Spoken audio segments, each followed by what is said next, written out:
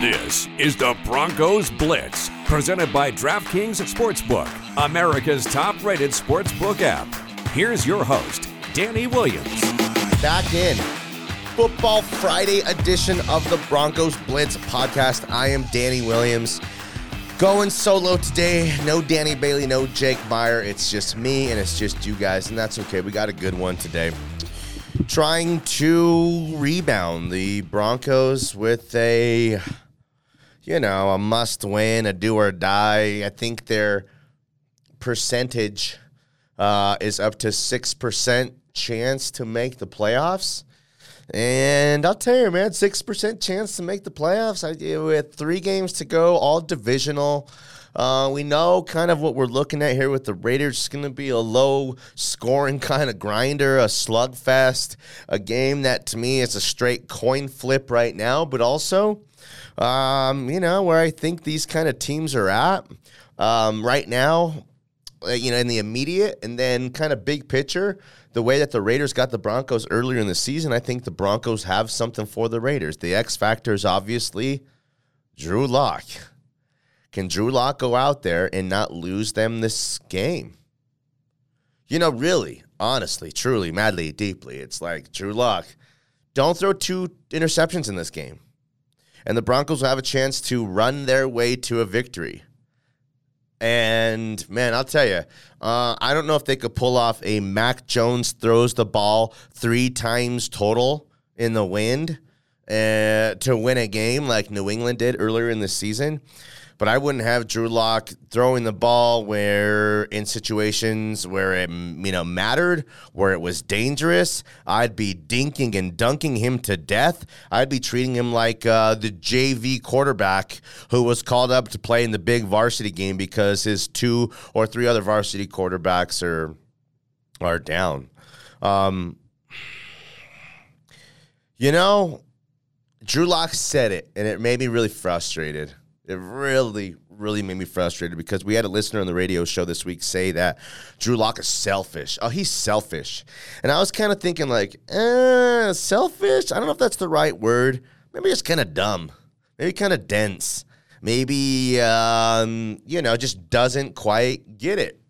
And he said it this week. He's saying things like as though he is getting it this season. But it's almost too little too late, because he said, it's hard to, when you go out there, not want to be a hero and do it all yourself. Well, fuck Drew Lock. That just tells me, you just told me, if you'd have just handed the ball off and not turned the ball over deep in, their territory, we're getting points there almost for sure. And that was kind of the ball game that you gave away there by keeping the ball, putting the ball high up in the air, and having some grown man come rip it like from a candy away from a little kid. And ball game, it's over. That's it. That's the, there was still plenty of game left to go, but that was the key moment in the game that broke the Broncos back, took all the momentum away, and revealed, again, it's like, by doing nothing, the backup quarterback somehow builds up cred. And you go out there and you make that turnover again, and it's just so deflating, Drew Lock. Bro, come on. Are you kidding me? So, you know what I would do? I haven't seen enough of Brett Rypien. And the Broncos have kept this guy around for some reason. I'm not sure what that reason is. I think believing that he could potentially grow into a backup quarterback. Your backup quarterback. Okay? Well, if that's the case, go let him try to be the backup quarterback this week. I know what Drew Lock looks like. I've seen it. I know exactly what the Drew Lock show is. Season 1 was okay. Didn't go anywhere. Plot sucked. Big star or 2 left the show. It was, I got canceled after 2 seasons. Canceled. CBS canceled it. Well, it's like Brett Rypien. You might not believe this. A lot of people won't believe this. And we'll talk about the reasons why you won't believe it. But I think Brett Rypien is every bit as good a quarterback as Drew Lock is. I mean, like, every bit as good as Drew Lock. And, well, Brett Rypien might be a couple inches shorter than Drew Lock. Maybe he's got, his hands didn't measure as, another half inch or inch like the guys who, at the combine would have really liked a first, second, third round graded quarterback to kind of look like or be built like. But when it's all said and done, like in the end, I think Brett Rypien can give you every last thing that Drew Lock can do, maybe even more. Okay? But I believe that. And I think the Broncos might believe that too. And I bet you Brett Rypien's been out there and kind of proved that. And just, again, the starting quarterback gets like all the touches. The backup gets a few touches in the week. The third-string quarterback, might not get a touch the whole week, a rep. He just got to go out there and kind of observe. He's got to do, take these reps mentally. And I just think when it comes out there down to sheer being a straight-up gamer, bro, gangster, gamer, that Brett Rypien's got some of that. Do I know? Like it's something that nobody else does? Not really. I just think that some of the things that make Brett Rypien an NFL kind of caliber of quarterback are the same things that, Drew Lock, has in terms of the measurables. Drew Lock this and that, and the pedigree, and played against real elite level of competition, and he's built the way you want to, quarterback, prototypical. And it's just, again, he might, I'll admit, he might beat Brett Rypien in the pass, punt, and kick competition, blow his ass out. When it comes out there to winning games, Brett Rypien's proven himself like almost every bit as much as Drew Lock has, to be honest. So I'm not going to go any further with the, start Brett Rypien conversation. But do you know what I would love to see? If the going gets tough, they're scoreless after the first quarter, and Drew Lock has some miscues and some interception, or puts one down on the ground, and you see like the game too big for him, I'd put Brett Rypien out there because you've got nothing to lose, and at the same time, kind of everything to lose. So, yeah, that's it. How flexible are they going to be? I still think Teddy starts next week, the following week, against the Chargers, Teddy Bridgewater. Because, mathematically, pure mathematically, if they were to beat the Chargers and beat the Chiefs, whatever, maybe even despite what might happen this weekend, then you got to go with your best chance to win, and that's Teddy. It's truly Teddy. Is that your best chance to win of any quarterback in the league? No, hell no. Teddy's about 16, 17, 18, on his best days, 12, 13, 14. But it's the quarterback we have, and I'm not going to bag Teddy for being something he's not. We talked on the radio show today about George Paton, about George Paton's kind of first year on the job a little bit. We went through some pros and some cons, okay, of what went right this season and, what went wrong. Like in the terms of when and how in the areas the Broncos have had success, how has it happened? In the areas that they failed, well, how has that happened too? So we'll talk about that here, I guess, a little bit. And I'll just tell you what, like, our research gave us.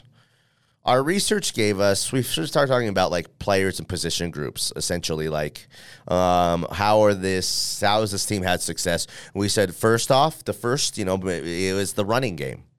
When the team's at its best, this team has been at its best, they're running the ball dynamically, which sets the defense up to do exactly what the defense wants to do. And the Broncos controlled those games and have even had big, blowout, a couple big convincing victories. Chargers game. So I guess I might say the run game has been the most important part of the Broncos' overall success. The defense might be the real reason why this entirety of the season they've been able to hang around, be a playoff team, win those early games. The defense, it's hard to give its proper credit, but that's what we're trying to do, break this thing down here. But like the run game, when the run game is working, that's when the team is at its optimal, running at its most kind of optimal level. Not when Teddy's had, big passing day games like he did early in the season, a couple of those. That's not their best stuff. Their best stuff is when they're running the ball, gashing two different running backs. The defense is fresh, able to impose its will a little bit, and then the Broncos control tempo, momentum, the pace, the game plan. They're able to execute their kind of game plan. That's when they're at their best. So I put the run game first. Okay, then I had Teddy next. So I switched that, though, after the run game to Fangio's defense as a whole, okay? I put that in front of Teddy's kind of existence, Teddy's addition to the team. But then after that, I put Teddy after, again, the run game, after Fangio's defense, Teddy as the most important piece of the reason why the Broncos have kind of turned the corner and had some successes, okay? So then after Teddy, I broke it down to defensive position group, secondary linebacking group, defensive line, okay? But, those being those reasons why the Broncos have had success this season, okay? So then you got to look at it a little bit closer. Okay, well, how did this happen? Who put these pieces that they have in place, or who made the most out of the cards that they were dealt with? Obviously, George Paton, the new general manager of the team. So the Javonte addition was an incredible one. Perfect fit. Game changer. A potential superstar in the making, getting tons of run and tons of clout, and one of the star rookies in the NFL this season. And Patrick Surtain's been great. People can't get past that he's not Micah Parsons or he's not Justin Fields or Mac Jones. But again, I don't know what George Paton's master plan is yet. He hasn't given the big reveal yet. This is the first couple chapters of the book. We haven't read this in the whole novel. This isn't, the whole movie. We're barely through, the first 20 minutes of, laying down some plot and learning some kind of character stuff here. But in the end of all of the things, from the Javonte and the run game stuff, obviously the Teddy Bridgewater addition, the Fangio's defense, I guess, to keeping Fangio around, for better or for worse, to putting that defense together for all that it was, George Paton has to go on top of this list because he put this together, this 7-7. Which could have been a 8-6. I guess it could have been a 6-8 as well, but it could have been an 8-6. George Paton put all of this thing together. So, the list of the, what went wrong, the failures this season is longer. It's a longer list, you start with Shermer to Fangio's offense, to the injuries, to the lack of production from top picks in Judy and Fant, to Von Miller early in the season, really kind of not doing enough after a really great first month of the season, to second and the third, fourth, and short on the biggest series of the entire season for you, where you come out and there's miscommunication, and Javonte has come from the wrong side of the field, and they don't know what's going on, and just an overall total bad look in terms of big boy football at the biggest moment of the season. A lot has gone wrong this season. And I guess, some of those things, how do you fix that? How do you alleviate that? Well, the two biggest problems that everyone believes is the case is Pat Shermer, this disaster of a special teams, and Vic Fangio, which, again, I think that instead of George Paton firing Vic Fangio right when he gets the job, I think Pat Shermer's been looking for the candidate, his head coach, for this last year. He's been working on that guy for this last year. And he'll get the right guy, or at least his right guy, okay? The quarterback stuff. Teddy was not a bad fallback, okay? Not a bad fallback, all things considered. And again, all things are considered they made a run at Matt Stafford, a real run. Offered number 9 overall and more for him. Made a real run at Aaron Rodgers. I guess we'll never know. Maybe years down the line. how close that one really, really was. And then, pervert and all, before all the wiener stuff, Deshaun Watson was target of the Broncos as well. That didn't happen, but give George credit. We do the it's a Phil Jackson drop on the radio show. We have to bleep it out, but we don't have to on the podcast. Phil says, and we drop it. We say, give the guy some fucking credit. I mean, for real. And Phil Jackson dropped that like at a playoffs post presser in a win against the Rockets or something like that. I'm not sure, when they look like they were in the midst of like the great Kobe and Shaq dominance of the era, and the Rockets went there and gave them everything they wanted, and the Lakers were on top, and Phil was like, well, give these guys some fucking credit. I mean, for real. So that's my thought on Teddy, on George Paton, on all of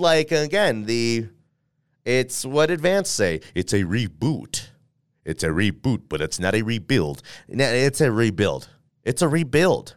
Actually, it's like for George Paton, it's not a rebuild. The foundation has been laid down. This was like a piece of land now that George Paton bought that, someone laid the foundation. That's a good piece of land here. I got to get my guys here. Let's build it up right. Let's build this right. George Paton has nothing to do with any Broncos, lingering championship stuff, Super Bowl 50 championship stuff of old. That's nothing. That's like, there's no connection. Totally disconnected. Brandon McManus is the only piece of the, remaining piece of that, George Paton now has. It's not a clean slate, but it's a blank canvas. And you have a lot of great, you went to Meinigers or you went to Hobby Lobby and you spent a lot of money on all this great equipment and paints and the pastels and, whatever. Okay, and that's the pieces. That's all the pieces, the young talent, and the pieces the Broncos kind of have to offer. So just because George Paton didn't hit a grand slam in his first week on the job doesn't mean that, again, look at the great draft he had, okay?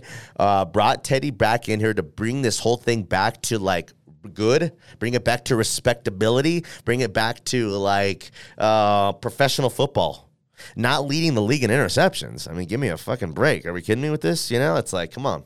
So there's no moral victories. But I do know the Broncos could have won this game last week, been 8-6, and we'd have been going nuts around here like the Broncos are a playoff team. We'd have, just like that. They lost by 5 points. They win by 2. Teddy doesn't get hurt. Drew Lock leads them.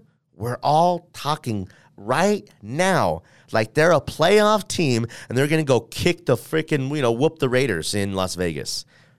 So, again, 5 points. It's 5 points of a difference that makes them, again, 7-7 and not 8-6, but also is like rocked our worlds to where people are acting like the Raiders, who have the same 500 record as the Broncos, are something more than the Broncos this season. They're not. They've been the worst team in football for 6 or 7 weeks now in a row, since their fugazi hot start of the season. So, in the end, where are we at here? Let's take this to our predictions. Okay, I'll take it to our prediction. But in the meantime, let me mention DraftKings. DraftKings Sportsbook, an official sports betting partner of the NFL and the NBA. We know this, right?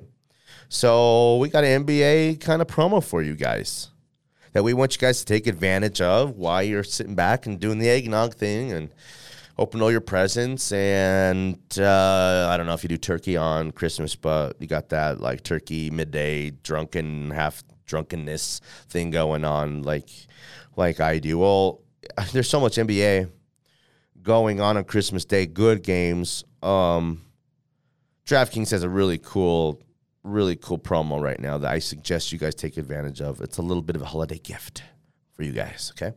So what they want you to do, new customers, bet $5 on any NBA team and win $150 in free bets if they win.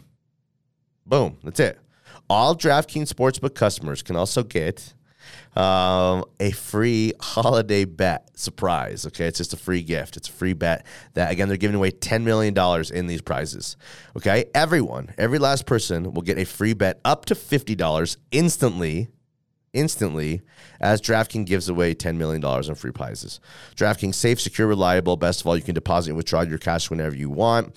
Download the DraftKings Sportsbook app now. Use promo code MHS. Bet just $5 on any NBA team and win $150 in free bets if they're victorious. That's promo code MHS this Christmas week at DraftKings Sportsbook, an official sports betting partner of the NBA and the NFL as well. But must be 21 or older. Colorado only. New customers only.